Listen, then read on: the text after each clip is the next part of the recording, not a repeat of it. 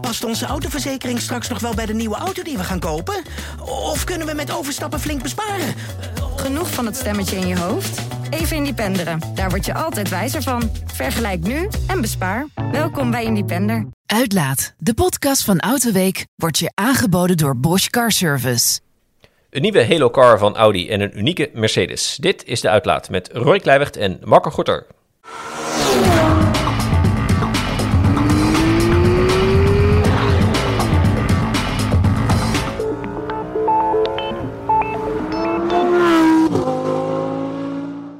Dag en welkom bij de Uitlaat, de podcast van Autoweek, waarin we je meenemen achter de schermen van de automotivewereld en ons werk. Marco, welkom weer uiteraard. Vers van de pers is er onthuld de Audi e-tron GT en RS. En dan heet hij geloof ik Audi RS e-tron. Wat vind je ervan?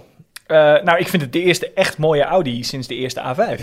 Dus dat is voor het eerst in, ik denk, 15 jaar of zo. Oké, dat is dus vrij positief. Ja, ik vind hem echt ik vind hem goed gelukt. Ik vind hem mooier dan de Taycan. Oké. En ik wil graag de Audi interieurontwerpers bedanken voor het luisteren naar onze podcast. Ja. Want naar aanleiding daarvan hebben ze besloten om het dubbele touchscreen eruit te gooien en gewoon weer fysieke knoppen erin te stoppen. Ja. Zodat je weer normaal... We heard the exhaust podcast from the Netherlands and the complaints about the screen. Ja, hebben ze de Auspuff-podcast gehoord? Ja, de Auspuff-podcast. Ja, de Auspuff, dat was een goede naam geweest. Maar goed, het wordt erg gewaardeerd. Ik vind hem er van buiten mooi uitzien. Ik vind hem er van binnen hoopgevend uitzien. Want het kan de ergonomie alleen met de goede komen. Dus ja, ik word er bovengemiddeld enthousiast van. Ik vind het echt een intrigerend ding. Ja, nou, ik vind het leuk wat je zegt. Ik vind hem mooier dan de Taycan. Ik denk, ik heb niet eens over nagedacht. Ik vind de Taycan eigenlijk best wel geslaagd. Ik vind zeker de neus vind ik super dik. Achterkant vind ik de Audi denk ik iets dikker. Over het algemeen merk ik dat ik daar gaan we weer bij Porsche, we hebben het nooit over, ambivalent vind dat, ook een Panamera vind ik niet eens een super mooie auto, maar omdat hij zo goed is, kijk ik daar dan anders naar of zo. Dat is eigenlijk best wel oneerlijk. Maar gewoon puur even op uiterlijk bekeken. Kijk, Audi heeft best wel wat aardige ontwerpen, zeg maar, nu in de showroom staan. Ik vind de e-tron Sportback, dat is een van de weinige vierdeurs coupé SUV's die ermee wegkomt. Ja. Als je dat naast een GLE coupé zet bijvoorbeeld. Laten we wel zeggen, ermee wegkomt in die klasse is eigenlijk het grootste compliment wat je kan krijgen bij design. Ja, ik vond de eerste X6, dat vond ik een super dikke auto. Die was zo asociaal dat die eigenlijk ook wel heel inspirerend werd. Ja. En sindsdien vierdeurs coupé SUV's, nee, dan is zo'n e-tron Sportback vind ik dan best aardig gelukt.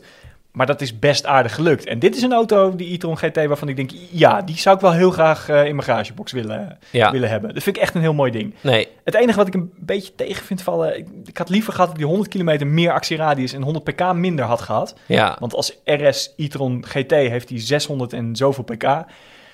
Ja, het zal allemaal wel. Weet je, 400 dan is hij ook snel. Ja. En ik vind 488 kilometer, gezien het feit dat hij heeft 85 kilowattuur netto accocapaciteit. Het is een lage auto en hij heeft een vrij gunstige CW-waarde van 0,24. Ik vind het niet zo heel spectaculair. Nee, nou, de mix zit daar ook niet op, hè. Ik bedoel, met de Taycan Turbo S komt een stuk minder ver dan de nieuwe Taycan Punt, zeg maar. Ja, de Taycan zonder toevoeging. Ja, dat zal bij Audi niet veel anders worden. Er zullen wel meer versies komen met minder vermogen en daardoor meer actieradius. Ja, maar het hoeft elkaar niet. Ik bedoel, een Tesla Model S heeft het allebei. Die heeft debiel vermogen en een actieradius van 600 zoveel of bijna 700 kilometer. Misschien is dat net het pijnlijke punt dat bij Audi en Porsche er even of. Maar hij is wel weer 800 volt en dus met dik 200 kilowatt snel laden. Nou ja, ik moet je ook wel heel eerlijk zeggen, ik heb één keer zo'n ding met 210 kilowatt of zo zien laden, een Taycan, en dat je die accu gewoon echt, je ziet het balkje vooruit schuiven, zeg maar. Dat je denkt, nu komen we op het punt dat het inderdaad niet heel veel meer. En je moet niet te dicht bij de aansluitkabel komen, want dan gaan je haren gaan overeind staan. Dat magnetisch inductieveld of zo. Ja, het is... als je dat vergelijkt met je thuisstopcontact, wat je door zo'n kabel roust aan pure stroom, dat is wel... Dat is heel bizar. Daar moet je niet te lang over nadenken, kijken hoeveel dat is. Zo'n wallbox die je gewoon thuis hebt, 11 kilowatt, dat is dus al meer dan een normaal huishouden in 24 uur verbruikt. Ja. Weet je wel? En dat per uur. Ja. En dit is dan nog eventjes het keer 20. Meer. Ja. Ruim, bijna 30. Ja. Dus, niet te lang over nadenken. Je moet niet je vingers in het stopcontact steken. Nee. Maar dat is überhaupt goed advies. Nee, maar hoeveel energie... Bij benzine denk je niet aan, want dat zit natuurlijk nog meer energie in verstopt, zullen we maar zeggen, als je dat met kinetische energie en op de natuurkundige manier. Maar dan merk je dus hoeveel energie een auto kost. Als je vergelijkt met een normale benzinetank, hoe lang je daar je huis kan verlichten als je puur kijkt naar de hoeveelheid kilowattuur en zo. De energiedichtheid van iets als benzine is gigantisch. Als je bedenkt hoe ver je op een liter benzine kunt komen met een moderne auto. Ja, laat staan een liter diesel. Wetende dat je maar, 30% van de potentiële energie ook daadwerkelijk gebruikt. Ja. Dat is bizar. Ja. En daarom rijdt het ook al zo lang op. Hè? Het is wel de meest efficiënte manier. We hadden het net even bijladen en dat je de accu erbij zit. Ik denk dat je 600 kilometer per uur laden, dat is echt serieus snel. Ja. Maar een beetje diesel, die gooi je in 5 minuten vol en dan kun je 1200 kilometer. Dus ja, weet je, alles in verhouding natuurlijk. Ja. Maar als elektrische auto, ik vind het... Nee, zo geslaagd. Design is goed, de techniek is goed. Omdat, natuurlijk geleend van, het is eigenlijk gewoon een Porsche Taycan onderhuids, heel kort door de bocht. Ik ga daar volgende week, als het goed is, mee rijden, als alle sneeuw weg is. Ja, ik ben wel een beetje jaloers. Het was ook wel, de auto stond een beetje bovenaan mijn lijst voor dit jaar. Dus ik vind het leuk dat ik het ga doen. En ik ben benieuwd of ze dan ook vertellen van, ja, leuk, klopt, hij kan platform. Maar wij hebben nu dit extra. Want je moet toch een verhaal hebben dat hij net wat beter kan. Maar goed, het feit dat hij ook net wat langzamer is in zijn snelste, als RS dan de Taycan Turbo S. Dat is geen toeval. Zeg maar, some pixel more equal others inderdaad. Dat kon ook niet anders. Maar ja, interieurgewijs, wat jij zegt. En Audi is hot, ook bij jongeren. Ik bedoel, influencers rijden meer in dikke Audi's dan in dikke BMW's. Gemiddeld gezien. Ja, ik denk wel dat, daar had ik het eerder over met Michiel in de achteruitkijkspiegel. Ja. Die later online komt. Dat ik denk dat de stap naar elektrisch voor Audi niet beter had getimed had kunnen worden. Nee, er zit wat in. Met Quattro beginnen ze gewoon echt achter te lopen. Dat is in technisch oogpunt eigenlijk een inferieur systeem aan xDrive van BMW bijvoorbeeld. Hè, met een lamellenkoppeling 100% variabel is bijna. Ja. En die stap naar elektrisch, nu kunnen ze zonder gezichtsverlies eigenlijk afstappen van hun traditionele Quattro-systeem. Het heet nog wel steeds Quattro, dat precies hetzelfde is als andere systemen, maakt dat niet meer uit. Ik denk dat het voor Audi echt niet beter getimed had kunnen worden. Ja. En wat dat betreft, dat pakken ze dan wel heel goed op. Moet je eens nageven. Ja, nee, dat klopt. Ja, Audi ging toch om uitstraling, interieur ook. Echte rij-eigenschappen met een voorwiel aangedreven A6. Dan het zit op een ander niveau dan een E-klasse of een 5-serie. En met elektrische auto's maakt het allemaal minder uit. Ik zou liever een V90 hebben dan een A6 ervan, denk ik. Ja, nou, ik bedoel maar. Dus. Terwijl voor de gemiddelde Nederlander geldt dat volgens mij niet. Dan is Audi toch altijd wel. Hoewel Volvo is populair hoor. Maar dat Audi is gewoon voor een beetje manager of accountmanager. Senior accountmanager dan wel, voor een A6 natuurlijk. Ja, ik zeg wel eens een beetje denigerend off the record. Audi is voor mensen die niks met autorijden hebben, maar wel graag willen laten zien dat ze een dikke auto kunnen betalen. Ja. Dan ga je Audi rijden. Ja. Goeie vriend van mij heeft niks met auto's, maar wil wel graag de buren zien dat hij een dikke heeft. En die rijdt een Audi. Ik denk de kop voor de podcast hebben we al van deze week. Dat is mooi, van het moment dat je het off the record zei. Nee, helemaal goed. Ja, ik vind het ook een gaaf ding. Nou meen ik dat we het straks nog wel gaan hebben over de Audi e-tron als model die daarvoor kwam. Dus laten we dat even in spanning houden. Hij zal hot zijn. Als RS ook wel opvallend, dat is wel een leuk verschil. Er is niet zo heel veel verschil tussen de RS en de normale, tussen haakjes e-tron GT qua design. Hè? Bij normale A6 of RS6, dan zie je het wel. Ja, dat zie je wel, ja. Hier valt het wel mee. Ja, het zijn een paar RS-labels en hij is dik genoeg, zeggen ze. Ja, dat kan zijn, maar dan kan je dus weer minder laten zien dat je een RS hebt. En dat was nou juist de laatste 10 jaar bij Audi RS. Audi Sport, zoals het tegenwoordig heette. Nou ja, ze hebben laten zien dat je ook nep uitlaten op een auto kan zetten. Ook als het een S of een RS is. Dus 2 gewoon van die hele dikke ovale stortkokers. Ja, van 5 centimeter lang en dan weer lucht. Ja, precies. Ja. Dus dat zegt bijna ook genoeg. Maar goed, daar is Audi niet alleen in, laten we eerlijk zijn. Dat is ook waar.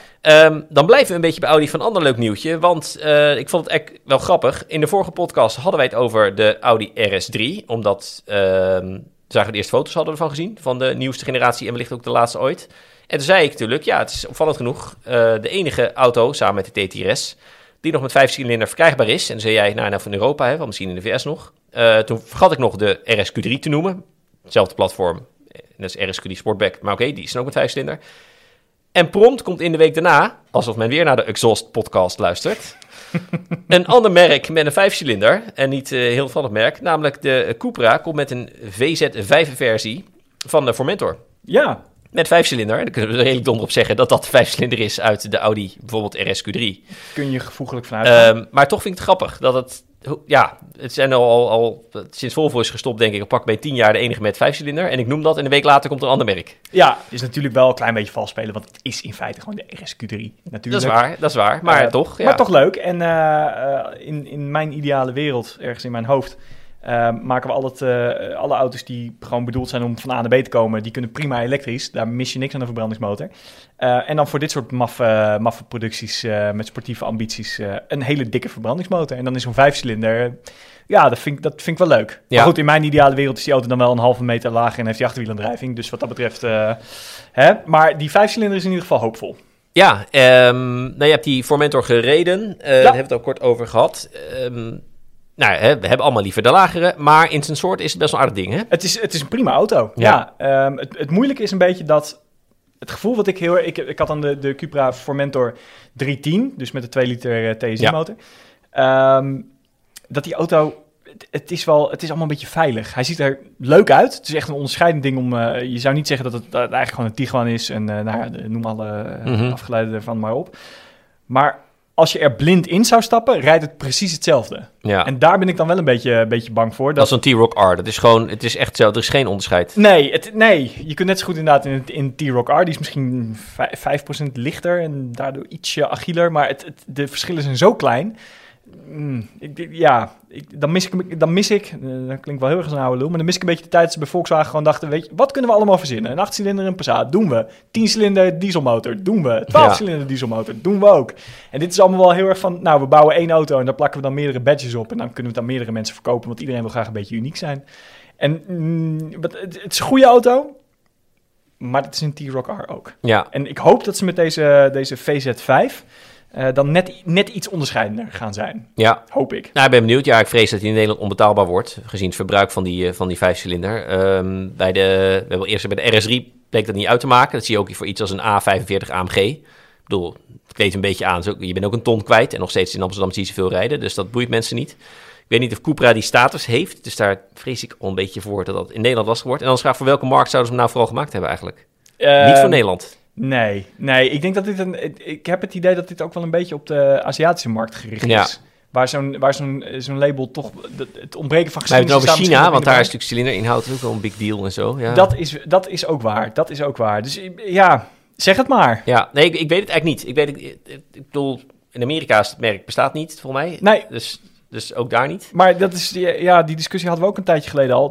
Dat hele Cupra, ik vind het moeilijk om je daarmee een doelgroep... Nou, misschien is dit dat ze echt proberen toch wat influencers in zo'n ding te krijgen. Om het merk een beetje... Ja, wellicht, maar... Het is tricky. Misschien dat ik hier heel verkeerd in sta, hoor. Maar stel nou dat je hier een 6-cilinder in had gelegd. Dat het enige is met een 6-cilinder binnen dat hele concern. Dan heeft hij iets unieks. Dat en gewoon, maar welke motor... Even kijken, maar dan bak je zo'n rare V6 die nog in hele dikke Audi's ligt of zo? Dat zou dan een doorontwikkeling van de VR6 waarschijnlijk zijn geweest. Want hij moet er dwars voor in precies. Passen. Ja, dus die hebben ze eigenlijk niet Dus meer. Weet je, het is wensdenken. Maar als je het dan doet, dan zou dat wat mij betreft de manier zijn. Dan heb je echt iets onderscheidends. Ja. Dus dan lanceer je zo'n merk met iets van, nou, moet je kijken wat die hebben. Dat is echt uniek. En nu is het toch eigenlijk een Audi met een minder mooi interieur. In mijn hoofd. Nee, maar denk ook bij de doelgroep zal dat ook zo zijn, vrees ik. Ik bedoel, die kopen zo'n A45 van RS3 omdat er de badge op staat. Ja, en Cupra was voorheen... Ja, dat was het merk voor mensen die wel een snelle auto wilden, maar het budget niet altijd even toereikend was. Nou, dan nemen we genoeg met een minder mooi interieur. Ja. Maar dan hebben we wel een hele snelle... En wel goede techniek, want laten we wel wezen, zeker de Cupra R door de jaren heen, er waren een paar hele leuke, fijne auto's zeker. bij. En gewoon echt snel. Alleen... Ik vond de uitgaande Cupra R ST met vierwielaandrijving, dat was echt gewoon een mini RS6. Ja, zeker. Dat was fantastisch. Het ding was pieping snel, zeg maar. Ja, die was de besturing goed, tractie goed. Het was echt een heel gaaf ding. En je kon lekker uitwringen ook en zo. Ik vond het een hartstikke leuke auto. Ja. Voor dat geld was het eigenlijk en dan zat je naar een interieur te kijken wat heel beduidend niet Audi was. Nee. Oké, dat is dan de concessie die je doet. En dan heb je een unieke positie. En ja, ik vind het moeilijk. Maar goed, misschien heb ik helemaal ongelijk. Ja, oké, ik ben ook enthousiast over het model, hoor. En dat lijkt me leuk. Maar ik vrees een beetje voor wat ze ermee moeten doen. Ik wil het wat langer hebben over wat we gaan doen. Dus ik ga nu al gewoon skippen naar onze vaste rubrieken. We beginnen met de To Drive. Nee, we beginnen met tegenvaller. Okay. En die mag jij doen deze keer. Dus welke auto stelde jou ernstig teleur? Nou, ik dacht, dan hou ik het lekker in de sfeer en dan noem ik de e-tron. Ja, de e-tron, de SUV. De Audi e-tron, de SUV. Ja. Precies. Dus niet de Audi A3 e-tron. Nee, niet de A3 e-tron of de Q7 e-tron. Nee, de e-tron. Ja. Dat was echt zo'n momentje. Dan kom je jaren na Tesla, na Jaguar, kom je met je eerste echte elektrische auto. Waar je ook nogal veel aandacht aan hebt besteed. De ontwikkeling en zo. Op 5 continenten. Ik wou het zeggen, volgens mij is Antarctica een beetje het enige continent waar we dat ding niet op een pre-drive hebben gehad. Maar er is wel aandacht voor die auto geweest. Ja. Nou goed, dan is hij op papier minder krachtig dan een Tesla Model X. En zeker zo'n Performance P100 of hoe die in die tijd ook heette. Oké, nou, dat kan. Dat is range... Niet indrukwekkend, maar je kan heel veel recupereren. Veel meer dan bij het iPace. Ja. Dus in de praktijk, echt, als je hem zo meteen kan proberen, dan zul je zien, dat is echt helemaal next level. Organiseer je uiteindelijk de echte intro met de volledige productieversie in Abu Dhabi. Heel verhaal over slimme energiemanagement daar, bla, bla, bla, bla. En dan rij je daar en 140 kilometer is gewoon de helft van de accu weg. Dus we hebben het over 280 kilometer. Nou goed, doe eens een beetje je best, dan wordt het misschien 300. Ja. Dat was 2/3 van wat een Tesla Model X toen deed. En ik denk, oké, verder als auto, hij was mooier dan een Model X, ook mooier dan een I-Pace. Het rijdt echt ontzettend fijn. Het was een van de best sturende Audi's in jaren. Omdat die zware motor niet voorin de hebben. snelst ladende elektrische auto toen die uitkwam. Snelst ladende elektrische auto. En ik moet zeggen, hij gaat rap. En hij gaat ook boven de 80% gaat hij nog rap. Als een van de weinige elektrische auto's. Dus dat ding had best wel pluspunten. Maar ja, die range, en dat is toch een beetje alsof je zegt van... nou, we hebben een sportauto geïntroduceerd... en hij doet alles goed, alleen hij sprint van 0 naar 100 in 20 seconden. Maar dat is dan ook wel zijn enige minpunt. Ja, maar dat is wel een tamelijk essentieel minpunt. Ja, nee, zeker dat terugwinnen van energie hebben ze zo de nadruk op gelegd... en het kwam er gewoon niet uit. Nee, het kwam er letterlijk niet uit. En dat was en de benaming, ik moet er nog steeds aan wennen... de 55 e-tron. Ja. En toen kwam de 50 e-tron. Ja. Ik geloof dat de collega's van Autobild, die hebben ergens een keertje in de zomer hebben ze een trailer erachter, of een caravan erachter gehangen. Dus zijn ze van München naar Italië gereden. En dan moesten ze elke 90 kilometer aan de snellader. Elke 90 kilometer, ja. Het is niet helemaal waar die auto voor bedoeld is, dat snap ik ook wel. Maar ofwel. Ik bedoel, het zijn mensen van ik wil elektrisch, maar ik wil kunnen trekken. Dan is het wel een van de weinige opties. Ja, dat is waar. Waar. Maar die 50, dat is wel penibel, hè? In Nederland in de kou gewoon minder dan 200 kilometer range. Ja, en dan heb je het inderdaad ook wel over prijzen. Daar kom je daar niet meer mee weg. Ja, bij de Mini E, nou, hij rijdt zo goed. Inmiddels ben ik een beetje overheen. Nou, dat is een auto in de stad, hè? Dus oké dan. Maar die kost 36. Ja. En dit is 1,5 keer zoveel. Ja. Ja, dan kom je daar volgens mij niet mee weg. Nee. Mensen die dat soort geld uitgeven aan een auto, die gaan niet ook 90 kilometer aan de snellader staan. Aan de andere kant zou je ook kunnen zeggen, mensen die dat soort geld uitgeven, die hebben waarschijnlijk geen caravan. Die gaan gewoon een 5-sterren auto. Nou, dat heel ander onderzijsprong heb ik me vaker over verbaasd. Van op camping zag je gewoon mensen met een Range Rover met een tentje ernaast. Dat ik denk, ik zou dan in de auto slapen, lig je beter. Ja, maar een Range Rover is dan nog een merk dat past bij dat soort... Over het algemeen Audi en kamperen... Land Rover en kamperen, dat gaat wel samen. Ja, fair enough. Ja. Hij was een Range Rover, hè? Het is wel geen land, het is echt een Range Rover Vogue, heb ik het dan over. Ja, oké. Maar, dus mijn budget zegt niet altijd wat over de plannen. Je hebt van die caravans die gewoon leuk 1,5 ton natuurlijk kosten. Dat is ook waar. De gemiddelde camper gaat ook voor, ik geloof iets van 80.000 euro uit de showroom. Dat had ik er toch niet aan uitgegeven. Nee, ja, ieder is een hobby met dingen. Lees vooral Autoweek Campers. Dat is een sidegig heb ik weer.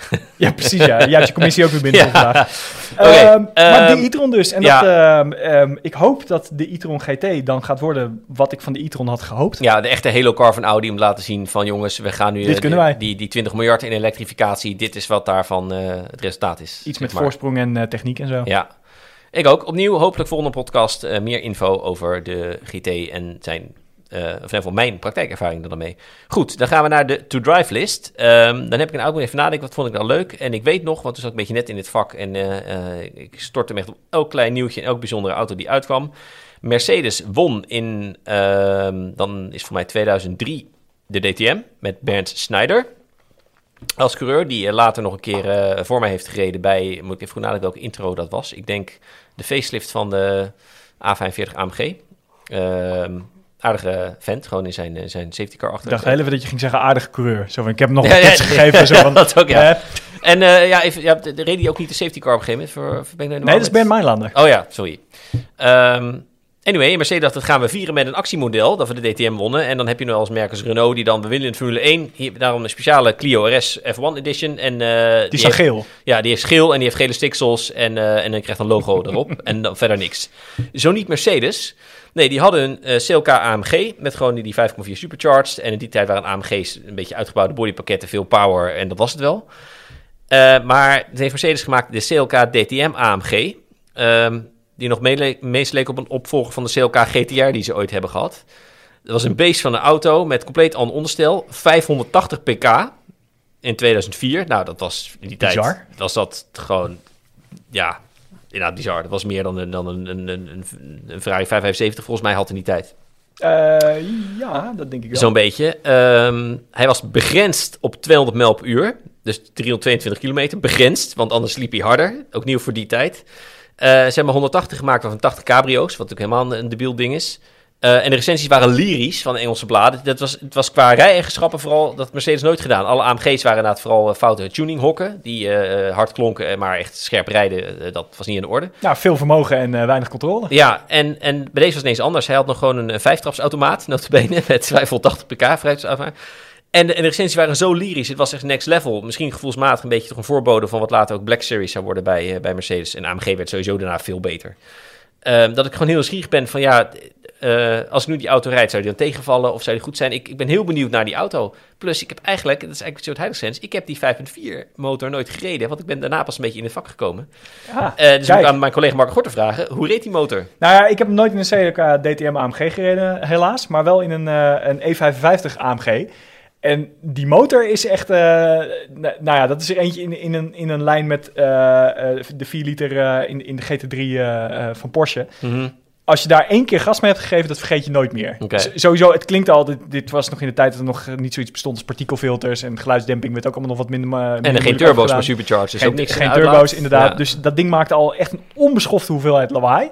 En dan heb je ook nog die huilende compressor. Dus achter je word je achtervolgd door een V8 gebulder. Ja. En voor je hoor je de hele tijd van die compressor. Het is echt, wat een feest die motor. Ja. En dan is in een auto die is ook nog qua onderstel soort de Wizards van, misschien uit hun raceteam dan. Hè? Dat is dan verschil niet gewoon de AMG-tuners, maar echt de Race Wizards op los. Ja.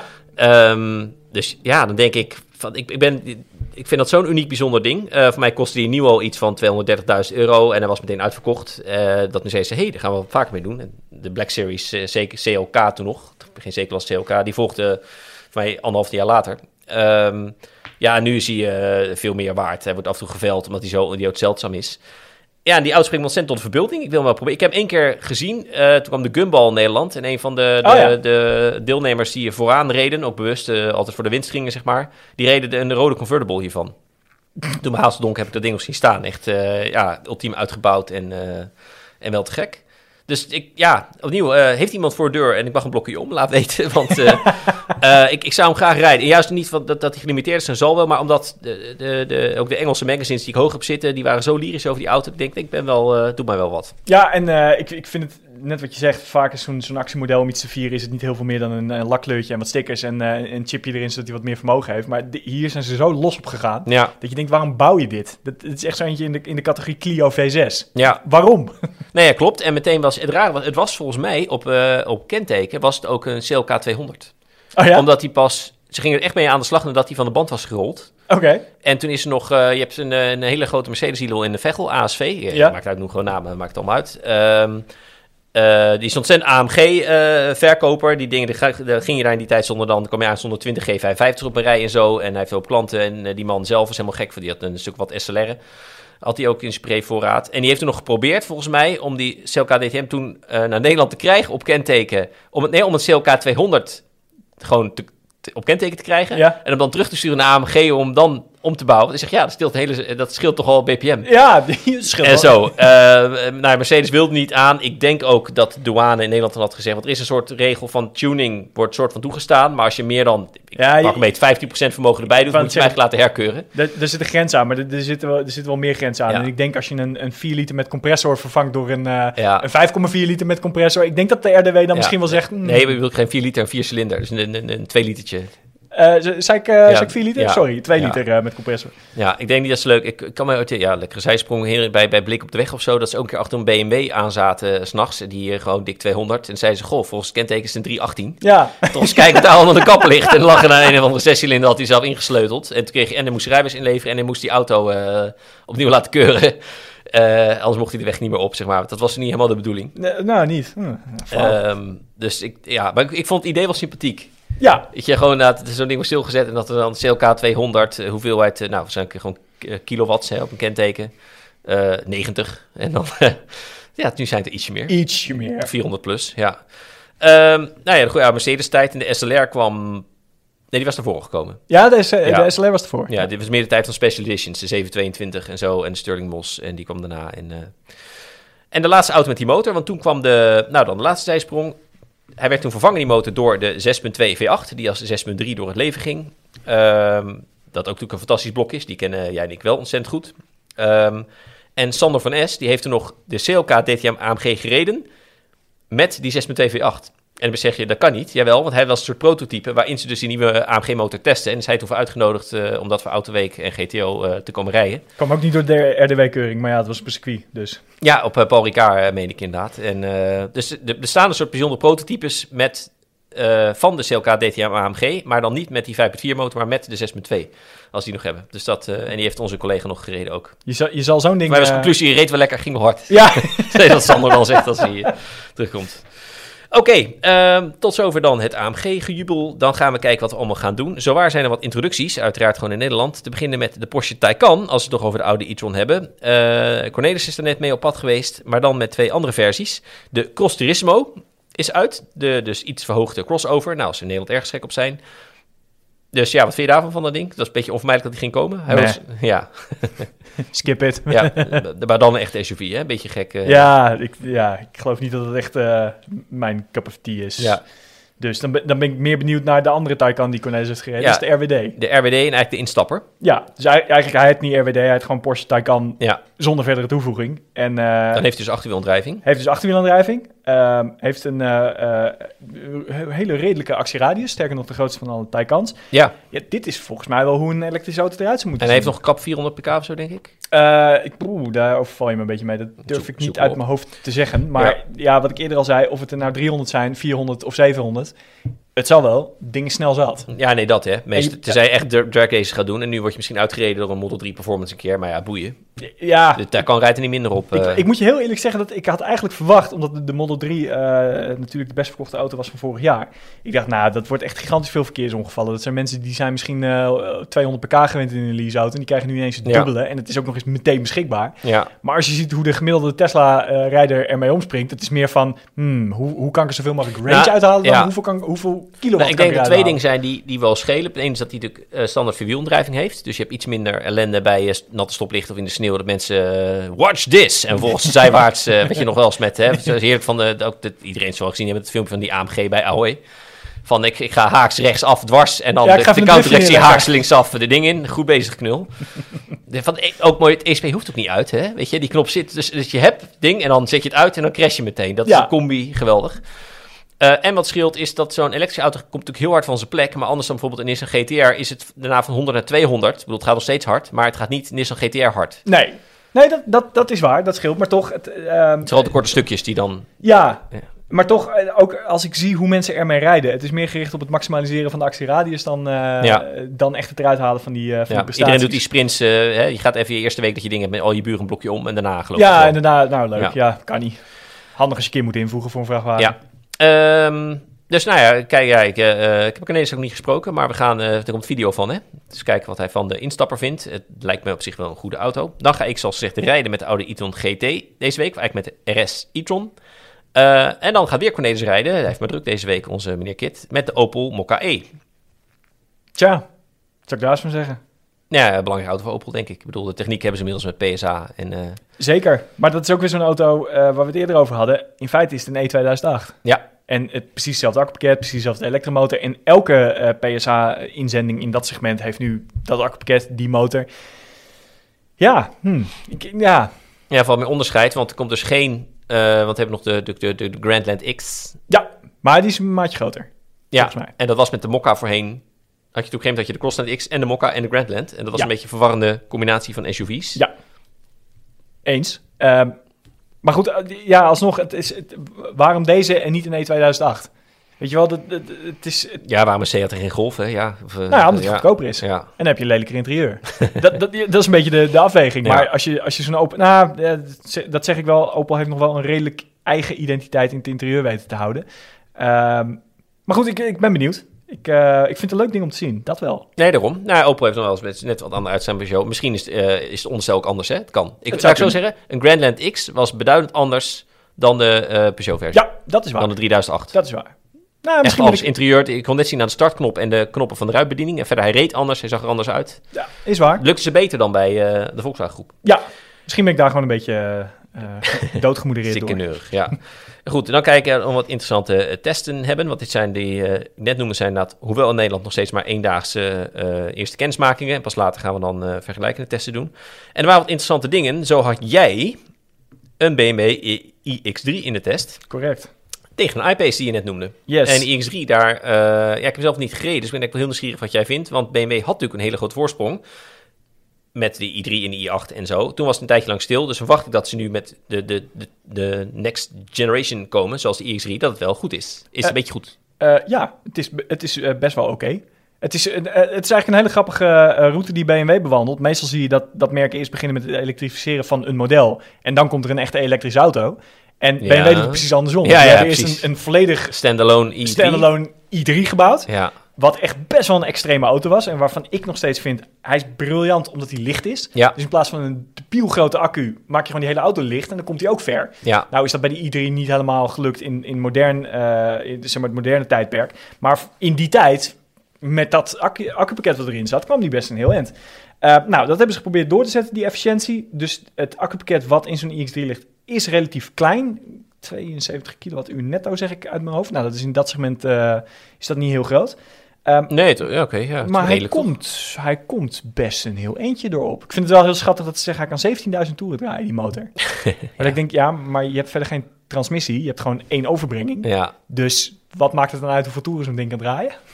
Daar ben ik nog steeds niet helemaal uit. Er zit ook een toerenteller ergens heel diep verstopt in iDrive. Oh, nou ja, op zich wel grappig. Ja, god. En dan draait hij iets van 14.000 toeren als je in je begrenzer zit. Ja, nee, zo'n toerenteller vind ik net zoiets dat je van die sportmeters hebt in een hot hatch waar je ziet hoeveel koppel je op een bepaald moment gebruikt. Dan denk ik, ja, leuk, maar ja, je hebt er niks aan. Don't care ever. Maar nu heb je een motor die meer toeren kan draaien dan dat de auto hard kan rijden. Want als je in de limiter valt bij hij begint op 155 of zo, 160 geloof ik. Er zijn toeren nog niet op. Daar zijn toeren nog niet op.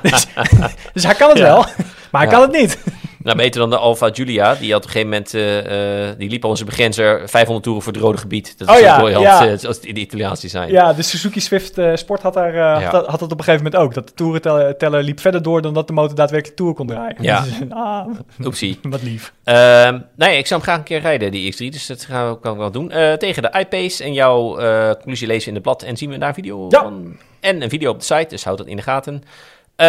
Even kijken, hoe zit het qua tijd? Wat kunnen we even leuk noemen? Vind ik ook wel de Citroën EC4 tegen dus de E2008, waarvan die laatste een duurtester is. Want Citroën timmert stiekem inmiddels ook wel aan de weg. Het is logisch, want PSA heeft dat elektrische platform, dus waarom ook niet? En hij ziet er eigenlijk best aardig uit, vind ik. Ik vind Citroën vind ik een van de weinige merken momenteel die stylingtechnisch echt heel dapper is. Ja. En dat vind ik te prijzen, dat moedig ik ook zeer aan. Ik vind het ook niet eens een nare auto om naar te kijken. Nee, absoluut niet. Ik vind een Citroën C3 vind ik ook dapper, maar als ik dat dan op mijn oprit zou zien staan, dan zou ik er een beetje droevig van worden. Hè? Dat heb ik met deze absoluut niet. Nee, geldt hetzelfde voor. En ook hier geldt voor ik zou maar graag eens proberen. Ja, dan het nadeel wat we eerder noemden, door corona hebben we allemaal iets minder de mogelijkheid om de testauto's van collega's even een blokje om te doen. Zeker. Terwijl ik heb nu al 2 auto's en ik denk, en soms hebben we ook wel een vermoeden hoe iets rijdt. En zowel bij de iX3 als de Citroën EC4 heb ik dat niet. En dan ben ik extra nieuwsgierig. Ik ga maar eens wat mensen bellen, denk ik. Dan een test van mijzelf. En daar kijk ik in die zin ook wel naar uit. Ik heb een Ford Focus ST. En dat is gewoon een hele leuke, goede old hatch. Maar daarbij heb ik een Cupra Leon. Al nieuw. Maar dan wel de PHEV-versie, de plug-in. Ah ja. Ja. En daar ben ik wel heel nieuwsgierig naar. Want we kennen het idee uit de Golf. Waar natuurlijk naast de Golf GTI al bij de vorige generatie ook een Golf GTE was. Waarvan Volkswagen zei, gewoon een GTI, maar dan een stekker. En ik Gremix zei, nee hoor, dit is gewoon een Golf met een sportonderstel met accu's. Best oké, maar het is geen GTI. En bij de Cupra vraag je af, is het gewoon een goede Cupra, maar dan met stekker en accu's? Dus wat zwaarder, so be it. Of is het inderdaad gewoon een Leon met wat hardere dempers en een accu, en dat is het. En ik vrees een beetje voor het laatste. Ja, ik neig ook die kant op, ja. Want als er één ding is wat PHEV's echt de das om doet, dan is het wel het gewicht. Nee, dat klopt. Maar dat, nog los van dat punt, de Golf GTE was ook gewoon geen GTI als je keek naar onderstel en GP-besturing, dat soort dingen. En dat hadden ze kunnen doen. Dan is hij zwaarder, maar je kan ook nog al die sporten. En bij Cupra zijn een beetje een stand verplicht, vind ik. Het moet wel echt een Cupra zijn qua besturing, qua onderstel, noem maar op. En niet alleen maar, hij heeft nu, nou, dat ding heeft geloof ik van 250 pk of zo. Ja, 245 denk ik. Het zal hetzelfde zijn als de nieuwe GTE. Ja, en dat heb je dan hetzelfde als de nieuwe GTE. En nieuwe GTE is geen GTI. Nee. Maar ik verwacht wel dat als je merk Cupra heet, dat het een Cupra is. En niet gewoon een Seat Leon met 240 pk en een verlaagd onderstel. Ja. Eigenlijk nog los, de Focus ST kan zijn borst nat maken, want dat is in zijn soort een van de beste hot hatches op de markt nu. Dus dat is pittig. Maar ik moet, als ik niet dan 1 keer voel, moeten we die Cupra Leon PEF maar eens gewoon zetten tegen de Cupra Leon 310. En dan eens even kijken hoe dat zich onderling verhoudt. Dus een test waar ik dus nieuwsgierig naar ben, een beetje bevreesd, maar het kan dus ook meevallen. En ook daar over 2 weken antwoord, denk ik. Nou, ook op video? Ja, zeker. Als de sneeuw een beetje weg is, anders wordt het op zomerbandjes iets spannend, maar daar gaan we wel vanuit. Dan zijn we er wel, denk ik, voor deze week. Dan de vraag, heb jij nog een vraag voor de luisteraar? Ik ben wel benieuwd hoe luisteraars staan ten opzichte van sportieve PHEV's. Is dat het beste van twee werelden of liever niet? Ja, ik noem maar even een i8 om te laten zien wat bijvoorbeeld, ultiem mogelijk is. Ik noem een i8 trouwens. Ik noem een Porsche 918. McLaren P1. Allemaal plugins. En die waren toch best wel sportief. En die hebben al onze luisteraars natuurlijk gereden. Zoals je zult begrijpen. Nou, als concept dan, ja. Dus, helemaal goed. Sportieve plugins, yay or nee. En dan sluiten we daarmee af. Dank voor het luisteren. Laat een review achter als dat voor jou mogelijk is op Apple of iTunes. En tot de volgende keer. Dag.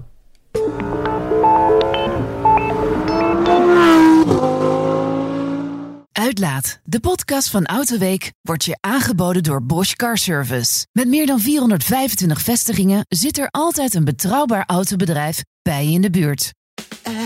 Past onze autoverzekering straks nog wel bij de nieuwe auto die we gaan kopen? Of kunnen we met overstappen flink besparen?